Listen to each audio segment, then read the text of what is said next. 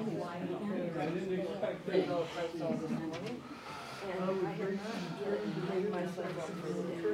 right, we'll go ahead and get started. It's that time. It's good to see everybody here. I was going to shut the door, but I honestly can't figure out how to shut it, so I just left it. It's got one of those magical little things in the floor. So someone's going to have to teach me the trick at some point. The trick of what? Press down on shutting the door. All you gotta do is don't touch nothing, just step on with your foot on the little metal thing and close. Oh, you step on it, all right. Step straight on it. Just a magnet. All right. It had me stumped. I was sitting there pulling on the door trying to figure out how to make it go. We offer a degree in it. Okay, good. Good deal. Yeah. All right. Well, let me have you, if you want to follow along in our Bibles, we're going to be in Matthew 8. Does everyone have the notes? So the new set of notes for tonight starts on page 32. So we'll finish up one paragraph there at the bottom of page 31 from last time. And then we'll go on to page 32. And the goal is to look at Matthew 8 and 9 tonight. It's a unit that holds together. So let me open in prayer and then we'll get started. Father, I'm so grateful for your kindness to us. I'm thankful that you reign, that your Son has been given all power and authority over this world, that he sits at your right hand, and that someday he will come with the clouds of heaven and power and great glory. Father, we want your will to be done here on earth the same way that it is in heaven. But we know that ultimately can only come when our Savior returns. So we long for his coming. With the early church, we say, Maranatha, come Lord Jesus. And we are glad that you've given us this opportunity in a comfortable place and with great freedom to study Scripture together. So I pray that you'd help us to use it well and that your Son would be honored. And we ask for this in his name. Amen. All right, so let's look at Matthew chapter 8. And where we're headed is in this chapter is this set of 10 miracles that Jesus performs in these two chapters that demonstrate that he's acting with God's power and God's authority in a world that rightly belongs to God, but currently is experiencing problems brought on by our sin, right? So he's dealing with the symptoms of sin, the diseases, the demonic oppression, the things that happen in this world because we're sinners.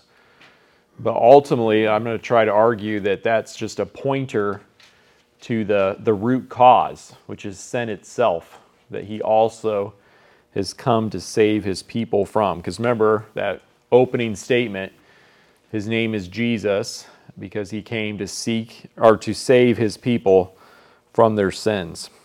All right. So at the bottom of page 31, I say in chapter 4, verse 23, Matthew describes two aspects of Jesus' ministry.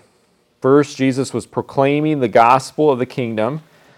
And second, he was healing every disease and sickness among the people. So that's, if you look at chapter 4, verse 23, that was kind of the opening summary statement. If you describe what Jesus was doing, he was going around preaching the good news about the kingdom. And then Matthew says, and the other thing that he was doing is he was healing every disease and sickness among people. That's the summary statement. And then he gave you an example of the first one. The example of the first one was the Sermon on the Mount. Now he's going to give you examples of the second one. Okay? So he's going to, like a Prezi presentation, he's going to zoom in on each one of those components and he's going to show you what it looked like. Because Jesus preached the Sermon on the Mount, I think he preached it more than once, and he probably did these types of miracles more than once, but they're just kind of given to us as a quick little snapshot, like an album book of Jesus' life and his ministries. Because if you go to the end of chapter 9, there's going to be this statement there in verse 35.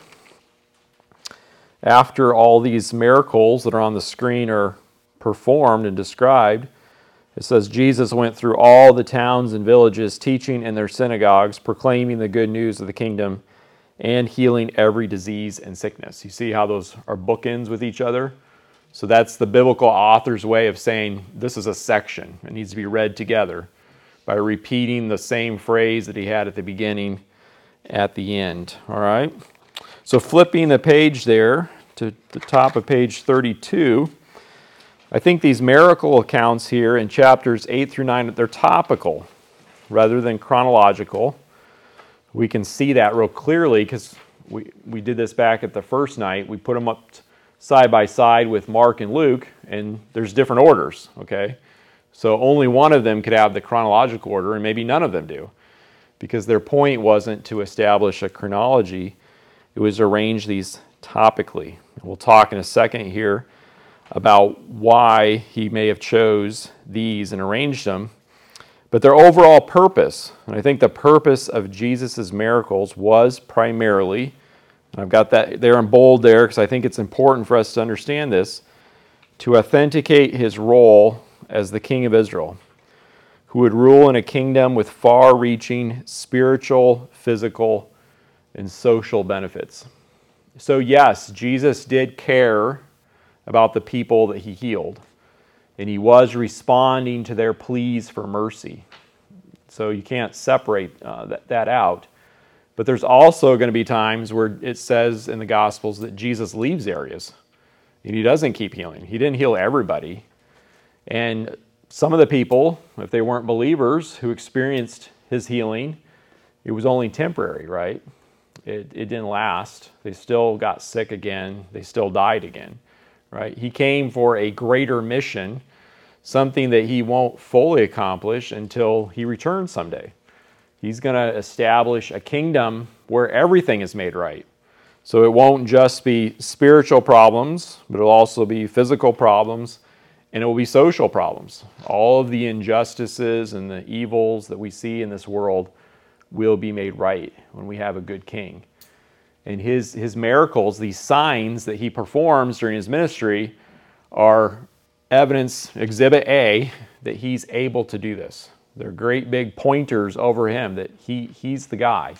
He is the one who will be able to accomplish this someday. Because after all, if, as I've tried to argue in the beginning chapters, if Matthew were presenting Jesus as the prophet like Moses, whose commands are to be obeyed, he would be expected to perform validating signs like Moses, right? Anyone looking for the prophet like Moses would remember that Moses was able to do signs and wonders, right? Moses even asked for that ability, right? When I go into Pharaoh, why would Pharaoh listen to me? And God said, well, I'm going to let you do some signs. And he does some right there with Moses at the initial calling. So the signs also show that Jesus genuinely cared for humanity's plight, and his healings also give us a preview of his coming kingdom. So one way to think about Jesus' ministry there in Galilee is that tiny little piece of country, 10 square miles, something like that, maybe smaller, those people that lived there for those 3 or 4 years, they got to see a little tiny preview of what someday the whole world will look like. Not to cheapen Jesus' ministry, but it's almost like the trailer that gets you excited to watch the movie, right? You get the little sneak preview, so you're excited about the real thing. I think that's one way we could think of Jesus' miracles. It wasn't just about that person and their need, although that was important, but it was also so that us, 2,000 years later, could be sitting here tonight reading them and thinking about them, and we could know, hey, that's what Jesus is someday going to do with the whole world. Someday we'll live in a world where there won't be blind people, there won't be paralyzed people, there won't be demon-possessed people, there won't be dead people, all right? Because he's able to conquer all of these things because all of them go back to sin, and he's going to put an end to sin itself. All right, that next paragraph there, I'm going to suggest here that Matthew arranges the miracles into 3 sets containing 3 stories each. And I tried to illustrate that up there on the screen with the colors. And we can kind of see this because he'll have little statements like when Jesus came down, when Jesus entered, when Jesus came into. And they let us know that a next story is being introduced. After each of the first two sets, there's some kind of response to Jesus, whether negative or positive. So that breaks the stories about the miracles with, well, what should we do with a man that is doing these kind of things? How should we respond to someone with this type of power and authority? And then finally, after the healing of the mute demon-possessed man at the end, we come to a very wrong response. All right? So let's try to go through these miracles here. The first set starts in chapter 8, verse 1, and goes all the way through 17. He's going to heal a leper, the servant of a Gentile, and then a woman. So this first set, what seems to kind of group them together, if they're being arranged topically, is that all three of them involve people that would have been considered on the margins of society in that day. A leper, which was treated like a leper, right? We still have that expression today. You don't want to go near them. A Gentile and a woman. All right, so Jesus heals a leper. Leprosy in the New Testament can refer to a wide range of skin diseases. So today we use leprosy for a very specific disease. It's usually, I think, in medical terms called Hansen's disease. So leprosy would have included that, but it included lots of different things that were considered incurable. And I think that's the key in this first miracle. Because you have to ask yourself, we've just finished the Sermon on the Mount. Matthew's going to give us this new section all about, hey, this is what Jesus's healing ministry looks like. Why the leprosy one? Why is that the first one that he chooses to start with? If you were going to arrange Jesus' miracles topically, which ones would you start with?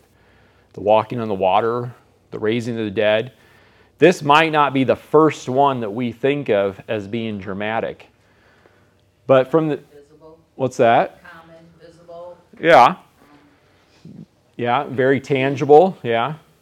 I think, too, part of it is that... Oh, go ahead, Wes. A picture of our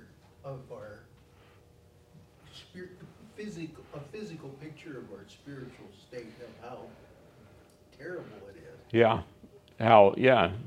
It definitely would have been something that would have been next to being dead.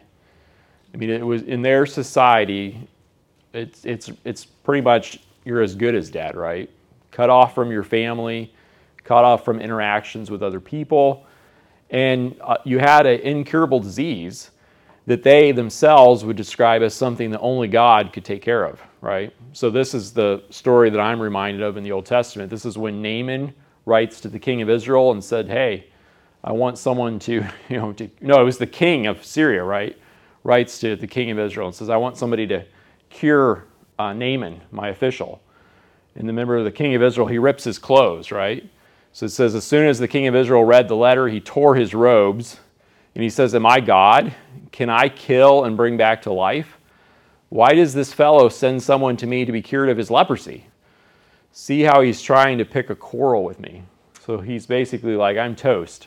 This larger country that's more powerful is asking me to do this favor, and they know that I can't do it.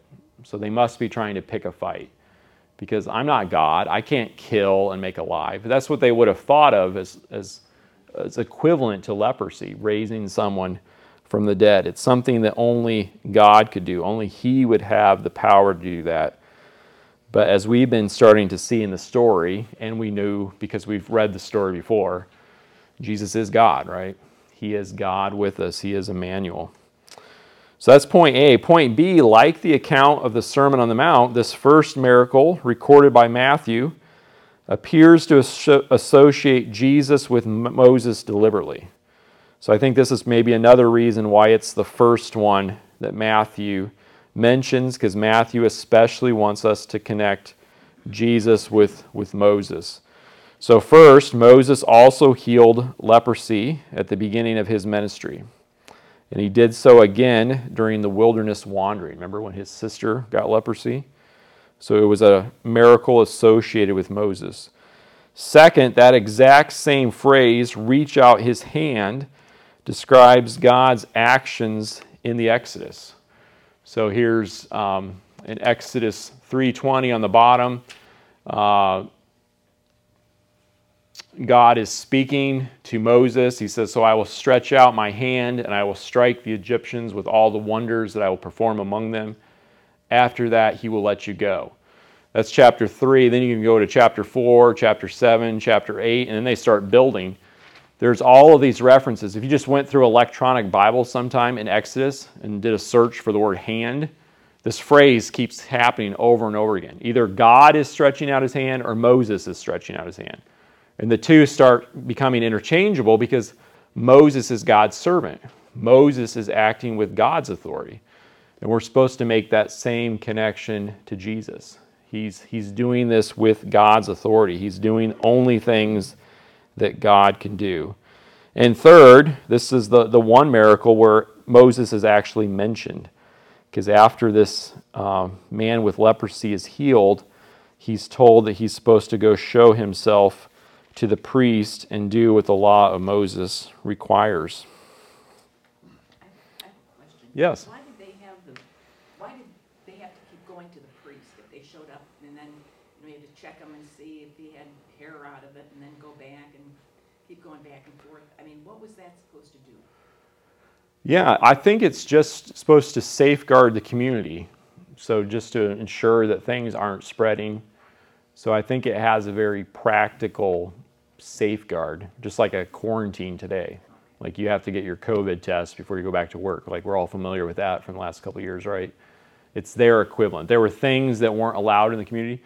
Now the one difference is they also have a spiritual component to their community because they're a theocracy ruled directly by God. So some of the things that they're told to do, like, don't mix the fibers of your clothing or don't eat certain foods, those had a kind of a symbolic purpose that goes beyond just health and sanitary conditions. So sometimes it's hard to decipher which is going on in a passage, but what brings those all together is that they were supposed to be a unique, set-apart community, and the priests played a role in maintaining that uniqueness and safeguarding the whole. Is that like they had law? Law said you had to appear before the priest? Yeah, that's what Jesus is saying to this man. So Jesus and this man are still living under the law of Moses. So until Jesus' death and resurrection, and there's a shift that takes place in God's economy, all of these people are expected to keep the law. And Jesus did himself. He wasn't a lawbreaker. And so he's saying, hey, you've been healed genuinely, but you still have to go through the steps of going and showing yourself to the priest. Another point here that I think Carson makes in his commentary that's helpful, this point C, is that Jesus does not appear at all concerned about touching this man with leprosy. That's maybe lost on us, but that would have been striking if you were one of the original readers. He touched a leper, right? He would have been defiled. But Jesus, in all of these interactions with situations, some of them that we would consider downright icky, especially when we get to the demon-possessed men, he never seems to be at all worried about himself being defiled. I think that's a little clue here that he's not just like us. There's something special about us. He can remove other people's defilement, but it doesn't go both ways. He can never get defilement from other people. So he's not afraid to find us where we are and to rescue us. All right, let's turn the page then to the second miracle, point 2 there in the next page. So Jesus heals this paralyzed servant of a centurion. So this man's a soldier. A centurion was an officer under the broad category of the Roman army who commanded 100 men. So he's not a high-ranking officer. I think in today's military, that'd be like captain, I think, would be the equivalent, right? Someone that leads about 100 men. So kind of a middle-grade officer, not highly paid, more of a working class. They were the backbone of the Roman army, except he's probably not himself Roman or Italian. So the main Roman legions would have been based up toward Damascus, where the capital of the Syrian province was located. The legions only came down to Judea as they did in the Jewish war to put out rebellions, okay, if there was problems. In the meantime, there was kind of a local police force of auxiliary troops that would have been drawn from the surrounding Gentile populations, which there was plenty of, okay? But the key thing to take away from this is that he is a Gentile. Luke's account makes that very clear, because remember, Luke adds the detail that he bought a synagogue, or he helped pay for a synagogue for some people, which would have been a big commitment on his part, right? So we have a centurion, and remarkably, point B, this centurion recognizes that Jesus is acting with God's authority, just as he, the centurion, can order troops when acting with Rome's authority. So he says there in verse 9, I myself am a man under authority with soldiers under me. And then he says, because I'm a man under authority, I can say to a soldier, go, and he'll go. And I believe you're a man under authority, and so you can do the same thing. And it's hard, I think, on a first read sometimes to understand what he's saying. Because when he says a man under authority, that seems to be the opposite of what he means, right? Because we would think, well, if he's on the top of the food chain, he should be the guy bossing him around. But you have to understand the way he thinks of his authority. His authority is derived.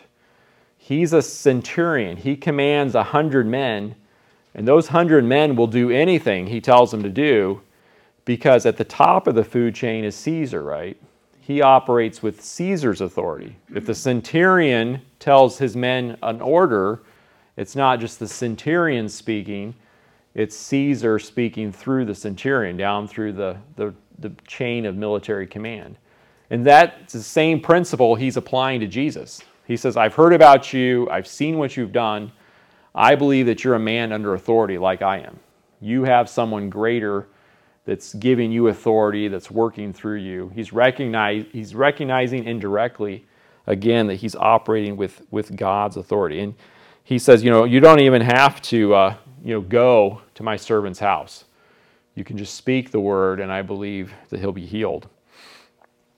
Well, in verses 11 through 12, Jesus declares that this Gentile who have faith in him, like the centurion, will enter the kingdom. He says in verse 10, I skipped over that, but that this is great faith, right? This isn't just faith. This is great faith. But there will be people who expect to enter the kingdom, ethnic Jewish people. He calls them here the subjects of the kingdom, or in some of our translations, it's the sons of the kingdom. People who think they belong, they think they're citizens, they think that because they have this ethnic connection to the patriarchs, that when that kingdom comes someday in the future, they'll be guaranteed a spot there. But they'll actually be excluded, while some unlikely people, like this Gentile, will actually be able, he says, to sit down at the banquet with the patriarchs. Any questions about that? I mean, you see what Matthew's doing here with these stories?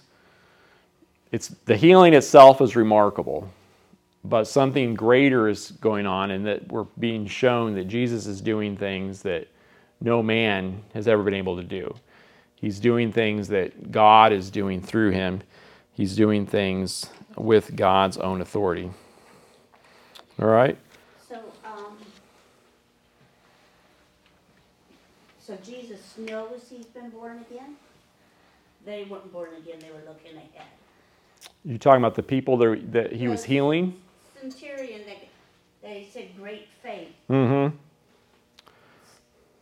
Yeah. Is that the same as salvation faith? Yeah, it's a good question. I do think that when Jesus makes mention of people's faith in the Gospels, that he is referring to saving faith. Now that doesn't mean that everybody that Jesus healed believed. Because we have these big summary statements where it just says, Jesus was there all night and he was healing lots of people.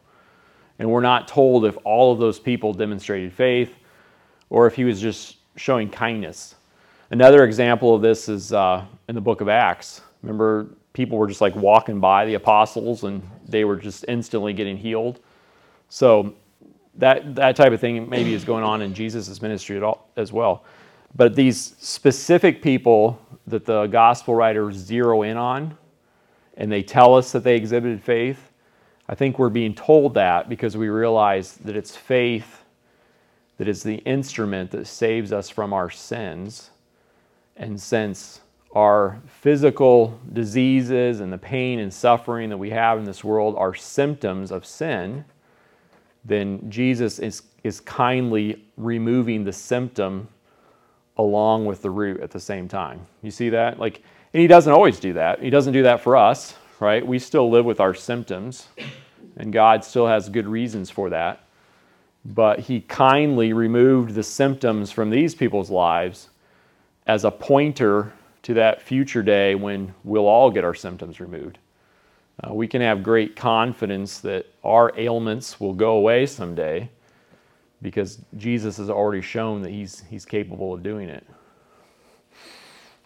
And the centurion too was really doing it on a faith base too, because it didn't even have to go. Mm-hmm. Just say the word. Yeah. I mean, so he was even above on the faith that he would heal. Yeah, I think that's why it's great faith, right? Jesus makes this point. This is, that doesn't mean like when we have saving faith, like you can have, kind of saving faith, and then you could have like a really big saving faith. It's just because the amount of our faith isn't what really matters. What really matters is the object of our faith. The greatness of the person that we have faith in is really what matters. But Jesus still does point out that what this person has shown is great. And theologically, we would say he's only had great faith because God's already given him new birth. He's already changed his heart. Not because he believed that he could heal. Yeah, I think it's deeper than I just believe this guy can heal me. I think this man truly recognizes who Jesus is, and he has Jesus as the object of his faith. Right, because he went out of his way to go see him. Mm-hmm. Because of the belief. Yeah, we'll try to develop that more as we go through some of the rest of the accounts, especially later in the gospel.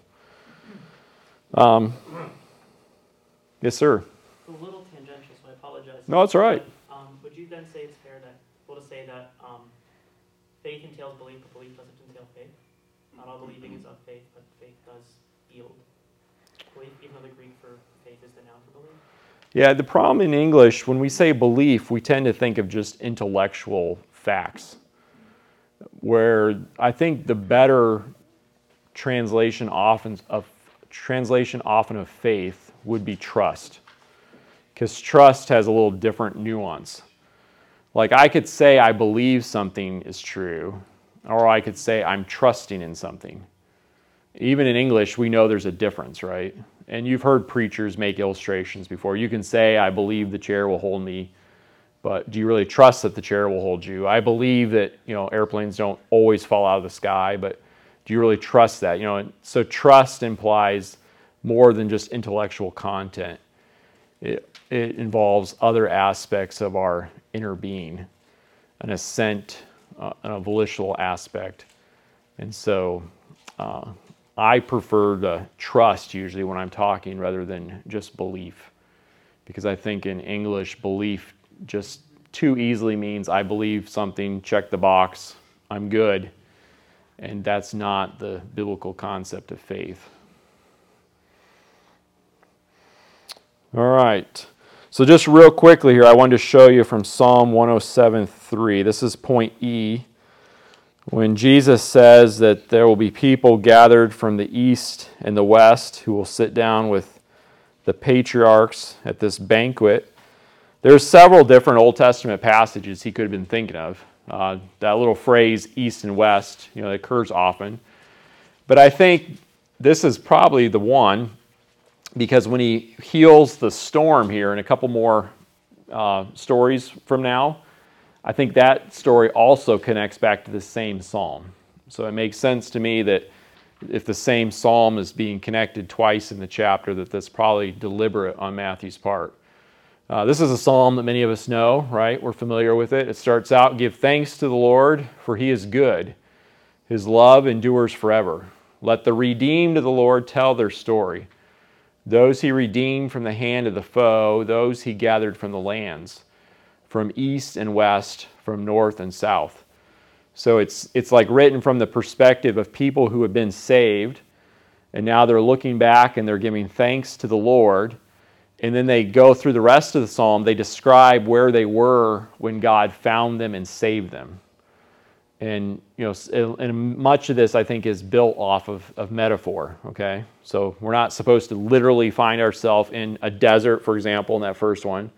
But I think the desert could be a metaphor for lots of different situations that we maybe found ourselves in before the Lord found us, right? So he goes and says, "Some wandered in desert wastelands, finding no way to a city where they could settle. They were hungry and thirsty, and their lives ebbed away. Then they cried out to the Lord in their trouble, and he delivered them from their distress." And then it continues on through the psalm. We'll come back to it here in a second because it has a part about men going out on ships and finding themselves in a storm, tossed around, feeling like they're drunkards because they're so wobbly. And they cry out to the Lord, and he comes to rescue them. All right. Let's go back to our list, and we'll flip the page. We'll go to page 34. It's a short little one that ends the set, but Jesus goes to Peter's house, and he heals Peter's mother-in-law, which, by the way, means that Peter was married, right? It's hard to argue for an apostolic succession of priesthood that begins with Peter and then argue that they shouldn't be married if the guy at the top was married, right? So Peter has a wife because he has a mother-in-law. She's in the house with a fever. It just quickly says that Jesus comes in and heals her, and probably adds a little detail there. I say in point A that she got up and served them food, just to emphasize the fact that she really is well. That's not the normal way we get over some kind of bad virus that laid us low with a fever. Like, you don't just jump out of bed and be like, okay, I'm going to fix guys a bunch of food, right? That's not normal behavior. That's not how I would respond. So I think it's added here to show the remarkably quick and effective way that Jesus was able to cure this woman from this virus that was causing her the fever, or whatever it was that caused the fever. Then it says here just quickly, point B, that Jesus, he heals various illnesses. He's casting out demons, which is something he apparently regularly does. But then Matthew, uniquely, of all the gospel writers, he adds this little editorial comment. So this is chapter 8, verse 17. He says all this was taking place, this healing and this freeing of demons, was to fulfill what was spoken through the prophet Isaiah. And then he quotes from Isaiah 53, verse 4, "He took up our infirmities, and he bore our diseases." Now, at first glance, if we look at Isaiah 53, I'll put it up here on the board for us, we might think, well, this passage is really just talking about our sin, right? We all know this passage. It's got some familiar verses that we probably memorized. It's talking about how we've gone astray as sheep and how God has laid the sin or the iniquity of these sheep upon Jesus. That is true. The part that Matthew's quoting is at the very beginning of verse 4. He doesn't directly quote it from the existing Greek scrolls that we think they were using at that time. He seems to like to just know the Hebrew Old Testament and then translate it himself. That seems to be his normal practice. It makes him a little bit different than Mark and Luke. And when he translates, though, it seems to be an accurate translation. And he understands that opening word to be referring to sicknesses or the things that Jesus is taking care of. So you can see, even in our English translations, we're a little bit different. So I copy this out of the Christian Standard Bible just because I think sometimes it's helpful to read a familiar passage in a different translation, just to get a different perspective. So it says, "Yet he himself bore our sicknesses." But in the ESV, it's griefs. In the NIV, it's pain. "And he carried our pains, but we in turn regarded him stricken, struck down by God and afflicted." So he was here to take away our pains, but he was here to take away our problems, but we thought he was the one with the problem, right? He came to rescue us, but instead most people thought he was part of the problem and actually attacked him. He was pierced because of our rebellion, crushed because of our iniquities. Punishment for our peace was on him, and we are healed by his wounds. We all went astray like sheep. We all have turned to our own way, and the Lord has punished him for the iniquity of us all. So Isaiah 53 is written from the perspective of the Jewish believing community in the kingdom, looking back at their history of what they did to the Messiah, but also what the Messiah did for them, right? And I think there that we don't have to make a division between sickness and sin, because they go together as a package. Don't think in a very mechanical way, like you sin and then God zaps you with a cold. That's not the way we should look at it, okay? But broadly, the reason why you and I get sick, the reason why we see pain and suffering in this world, the reason why there's people who are demon-possessed in this world is because we're sinners. Because Adam sinned and because we're just like Adam. It's sin that brought all of this into the world. So if Jesus is going to do away with sin, if our sin is going to be laid upon him, then that means that the symptoms will go with it, right? The symptoms will go with the root cause. They come together as a package. So again, I think Matthew knows exactly what he's doing by quoting this passage. That when we see Jesus performing these miracles, we should remember that long time ago, 700 years before Jesus lived, Isaiah the prophet was writing about people who haven't even lived yet, right? The Jewish people into the kingdom, looking back at Jesus' life and saying, he got rid of our sickness. He bore our sins. Our rebellion caused his death. He was pierced for us. All right, that's point 3 there in a nutshell. Any comments about that? Yep, sir. So the prosperity gospel preachers, everybody, this is a kingdom promise, and I've heard them say the cross takes care of this Yes, illness as well. exactly. We all should be healed. No one should have cancer, and it's lack of our faith. Yeah, But it's totally in there because this is a kingdom promise in the future.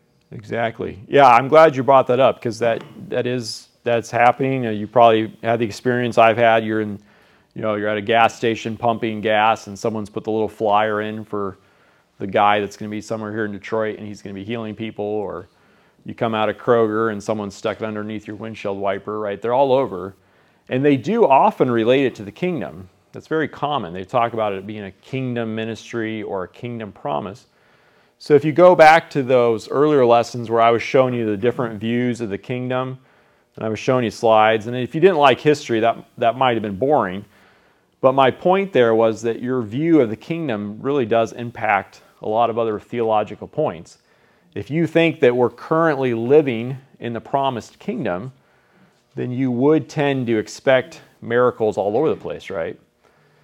But if you believe, as I do, that the king is alive and that he's reigning from God's right hand, but his will isn't being done on earth as it is in heaven, and we're still waiting for him to come to make his kingdom on earth, well, that changes the way you view the in-between time, right?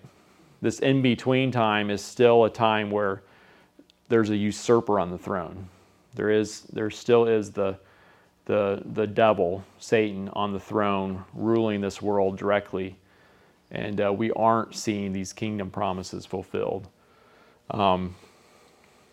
Yeah, I mean that's a theological answer, but then there's also just the practical issue of they're not actually doing the things that Jesus did. They're not at their events. Not that I would recommend going to them, but I'm guaranteeing that the things that we're read about in chapters 8 and 9 of Matthew are not taking place. There's no dead little girls that are being brought back to life. There's no lepers being cured. There's no paralyzed people walking. Those aren't the type of things that these charlatans are able to do. But this is the other caveat I want to throw there. Even if they do perform miracles, there's always an alternative source of their power, right? Because remember what Jesus said in Matthew 7, the end of the Sermon on the Mount. He says, there will be people at the final judgment will say, I cast out demons in your name. I performed miracles in your name. And Jesus doesn't say, no, you didn't. What Jesus actually says is, I never knew you. He doesn't deny that they performed miracles. He just denies that they did miracles in his name. So we always have to hold out that scary possibility that those who perform signs and wonders can be drawing from an alternative power. And it has nothing to do with representing our God. We get millions in your name, jets. Yeah. When Jesus, the one who legitimately could do this stuff, will say here in just a little bit, I don't even have a place to lay my head, right? It's the completely opposite, right? He lives a little itinerant, almost homeless lifestyle, him and his little camp of people that travel around together preaching, and he never seems to be interested at all in what he personally then is getting out of it, right? All right, so then how are we going to respond to someone who does these types of things? So we saw the first set of miracles. We don't have to get through all of them tonight. We can always come back tomorrow, or next time. No rush, not tomorrow. Next week, Wednesday. Yeah. So the first response here, first set of response in verses 18 through 22. So after presenting the first set of miracles, Matthew includes two scenes that illustrate a wrong response to Christ. So I think that's what's going on here in this first little gap. You get two wrong things. These are role models that you don't want to follow. First, you got this teacher of the law, or a scribe, another way it could be translated. Remember, these are people who had copied the law by hand, but in their copying, they become experts of the law. He wants to follow Jesus, but Jesus, I think knowing his heart, he reminds him that he himself is homeless, which is kind of a sideways way of reminding him, you're not going to get out of this what you think you're going to get out of it, right? You're not actually interested in living the way I live. A genuine disciple of Christ must be willing to give up privilege and comfort. Don Carson, in one of his books, he says, part of a genuine closing with Christ at some point entails counting the cost and coming to grips with the fact that loyalty to Jesus brings with it demands that may be costly. All right? We want to be united to Jesus for all of the great benefits that comes with. But united with Jesus also means we're united with him in his sufferings, right? That we should expect to be treated like he was in this world. It's a package deal. Those all come together. All right, verse 20. So in the context of Jesus just referring to his humility and his authority, so he's just said, hey, I don't even have a home. I don't even have a place to lay my head. He, for the first time, calls himself the Son of Man, which is going to become his favorite way of referring to himself in the rest of the gospel. And that's a big contrast. A human who doesn't even have a place to lay his head and sleep, but he's also the great Son of Man, the one that Daniel 7 prophesied about. Remember, that's where that phrase comes from, the vision of the four beasts that come out of the ocean, eventually the Antichrist, the little horn. The Antichrist raises his fists and rebels against God. He's destroyed, thrown into the fire, and then God gives the authority, the rule of this world, over to one who approaches his throne who looks like a son of man, right?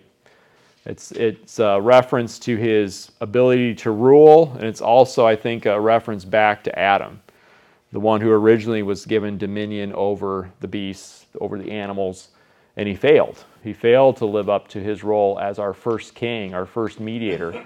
But the second Adam will succeed. He'll be successful at this. So when Jesus starts calling himself Son of Man, it probably doesn't seem that powerful to us maybe until we stop and we think about all of the Old Testament background to that passage. All right, so then point 3, the second example. It says, and another man shows up here in verse 21. He wants to follow Jesus, but he wants to wait until after his father has died. That's in verse 21 there. He's called another disciple, which that likely points back to that scribe in verse 19. So both men are called disciple, but disciple doesn't always mean the same thing. There's different types of disciples in the gospel account, just like there's different types of disciples today. There's lots of people who start out well-intentioned and look good on the outside, who want to be followers of Jesus, who at some point decide the cost isn't worth it. There's something else in this world that I love better, and I'll go follow that instead. Okay? So I think these two men fall into that latter category. Both men have some attachment to Christ, but it's a superficial attachment, short of what Jesus calls for in a true believer.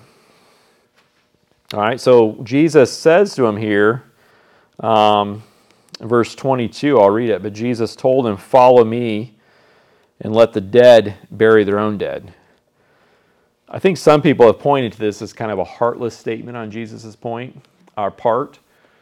There's been different explanations. Some people have suggested his father isn't actually dead yet. He's just waiting for his father to die, and then he'll do it, so he's trying to prolong. I think the best explanation that Jesus is just saying it's a priority issue.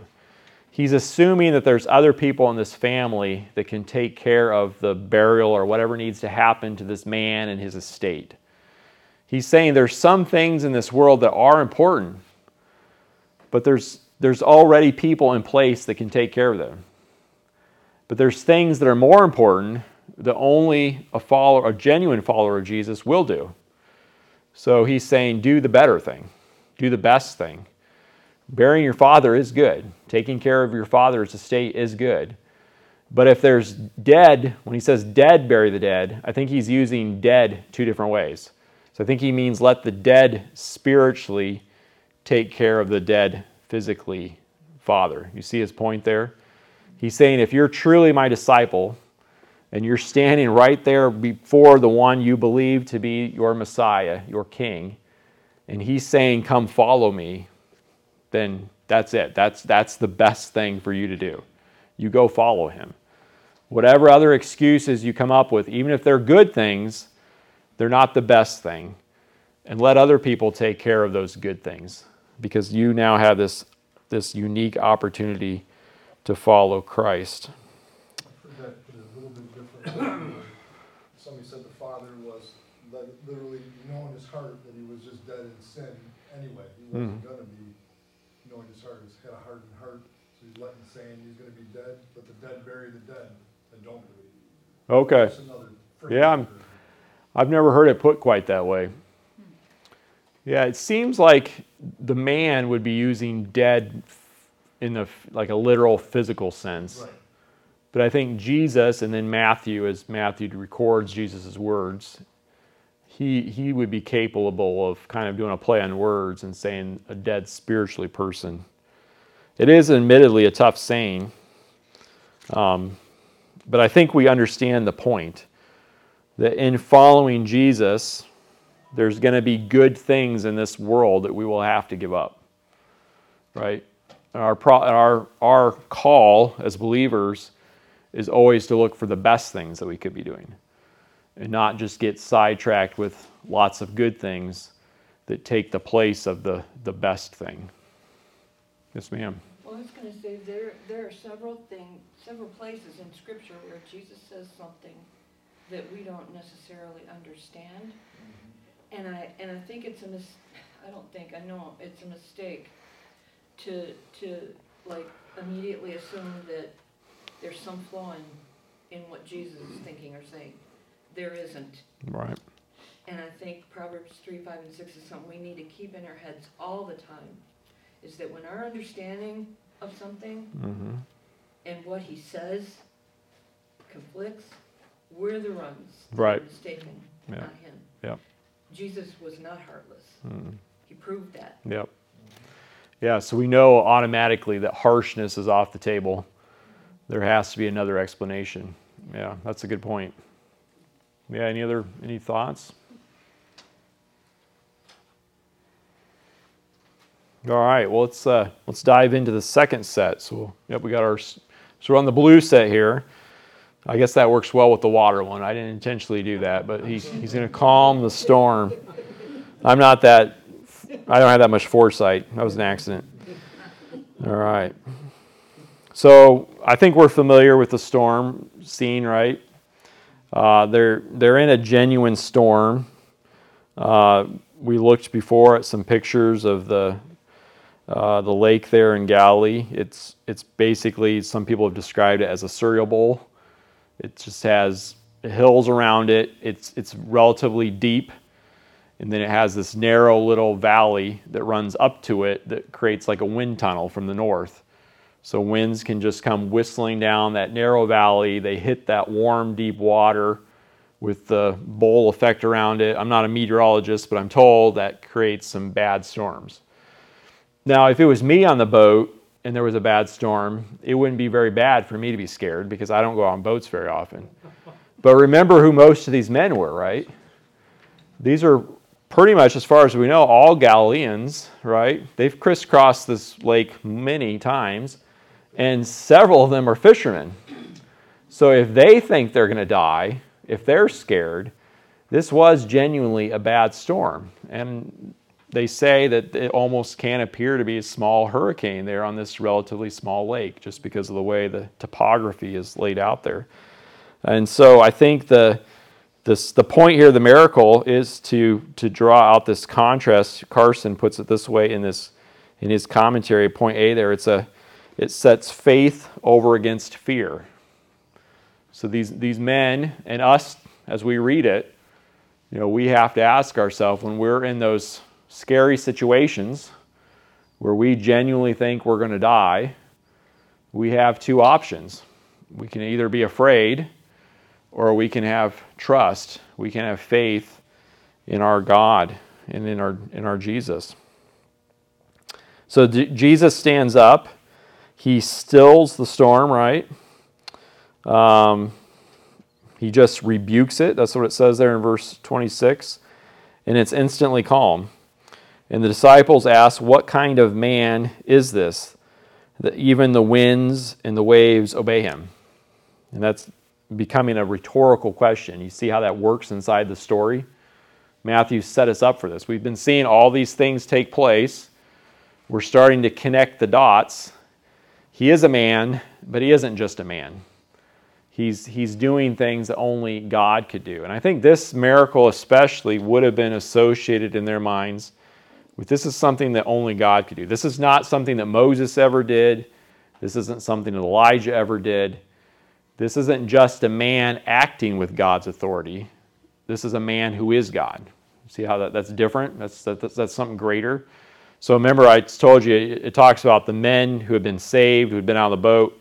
It says they cried out to the Lord in their trouble, and he brought them out of their distress. He stilled the storm to a whisper. The waves of the sea were hushed. See how that sounds like Matthew's account? They were glad when it grew calm, and he guided them to their desired haven. Let them give thanks to the Lord for his unfailing love and his wonderful deeds for mankind. So yeah, when we read Psalm 107, probably none of us will ever find ourselves wandering in the desert without food. It's unlikely. Probably none of us will find ourselves as prisoners with chains. That's one of the other metaphors that's used. Some of us maybe will find ourselves out on a boat thinking we're going to die. That's more realistic, but it won't happen to all of us, surely, right? But in all those situations, we get the point, right? Wherever you are, whatever your great needs were and fears, God found you in that situation and he's able to rescue you. And you have confidence that he's able to do that because he gave you a preview. He gave you a trailer, so to speak. He let Jesus travel around for 3 to 4 years in that little section of Galilee and give us a sneak preview of what someday the whole world will look like. So, we maybe woke up this morning a little discouraged about things going on in our world, right? But our God still reigns. And it's just more of an encouragement to go back to the model prayer and pray, your kingdom come, your will be done on earth the same way that it already is being done in heaven, right? And we have confidence that will take place. All right? Let's try to tackle one more of these. We have a few more minutes, all right? So let's look. These immediately happen. So Matthew, Mark, and Luke always put all three of them put the stilling of the storm right before the healing of the demon-possessed men at Gadara. Probably because these are in chronological order. And as you read the story, you kind of get that feeling. They cross the lake, they come to this place, and that's the second thing. Matthew says he heals 2 men. If one of the other gospel writers tells us that it's only one man, that's not a contradiction. Because if you healed 2 men, you also healed 1 man, right? The 1 is included in the 2. We don't know why Mark and Luke decided to focus on 1 of the individuals. There might have been something remarkable about the 1. But just because Matthew decides to tell us that there was 2, we shouldn't just immediately jump to the conclusion that the Bible contradicts itself. All right, so they come to Gadara. We're not exactly sure where this is. I'll wander over to the map here. So they've been up here in Capernaum. So this is Jesus' home base where he's been doing most of his miracles. They cross over the sea. So this is relatively zoomed in. So this city is 6 miles from the lake, and the lake's 6 miles across at its widest point. So that gives you the dimensions. Things are relatively close. Gadara seems to be the city that Matthew names, but he doesn't say it happened in Gadara, right?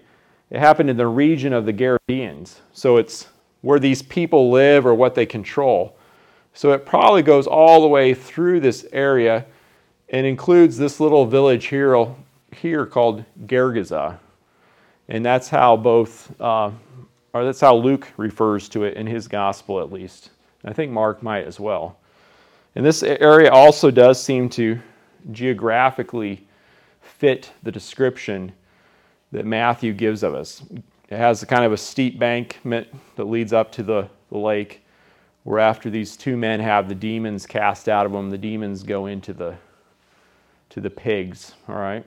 But just think about the elements in the story. If you flip the page, I try to lay these out here for you. First of all, we're in Gentile territory. So if you think back to those maps I've shown you before that had the different colors that showed who controlled which areas, this area of the Decapolis, or the 10 cities that was on the eastern side of Galilee, this is controlled directly by the Gentiles, and it's mostly Gentiles who live there. It becomes very clear that they're Gentiles because they have pigs. Jewish people don't raise pigs, right? All right? And pigs aren't just grazing. So I think maybe when I heard this story when I was little in Sunday school class, I just kind of pictured the pigs out there like, cattle just munching on the grass. But that doesn't really work. So there must have been something there that they liked. So some people have even suggested it could have been the city dump, right? I mean, there's something there that you brought all the pigs out to eat, right? Either way, it would have been a literal pig pen, right? All right. It wasn't just a green meadow with pigs just peacefully out there grazing. It would have been an icky scene. So you've got Gentiles, you've got pigs, you've got tombs, right? Because they're found in the tombs, and then you've got demons. So if you're a good Jewish reader of this story, by this point your skin is crawling, right? Matthew has just layered all of these features in here to paint a dark, bleak picture of these 2 poor men's predicament. And this doesn't stop Jesus at all. Jesus jumps off the boat, he strides right into this dark, icky scene, and he rescues those 2 men who are in spiritual bondage to demons. They have a legion, right? Thousands of demons behind them. He's just one individual, and it's still not a fair fight. He still tells them what to do. They show their true destructive nature by wiping out this whole flock of swine and running into the river. I think those 2 stories deliberately back to back, the healing or the stilling of the storm, the casting out of the demons together. I like to preach and teach those 2 passages together because I think they draw our attention to the fact that we can put our trust in our God, our Savior Jesus, because He is able to find us in these dark, difficult times that we find ourselves in. He's able to rescue us, right? None of these things that would have seemed like obstacles to the readers were obstacles to our Lord. All right? We'll stop there and we'll pick it up next time with chapter 9. Quick question. Yes. Back on the Isaiah quote. Yes. You had the reference right at the end, CSB, is that Holman Christian Standard Bible? Yeah, in their latest edition, they dropped the H. So instead of calling it the Holman Christian Standard Bible, now they just started calling it the Christian Standard Bible. Oh, okay. But it's just a revision of the same thing. Okay. Yep. But another good translation. Thank you. I'll look forward to seeing you next week.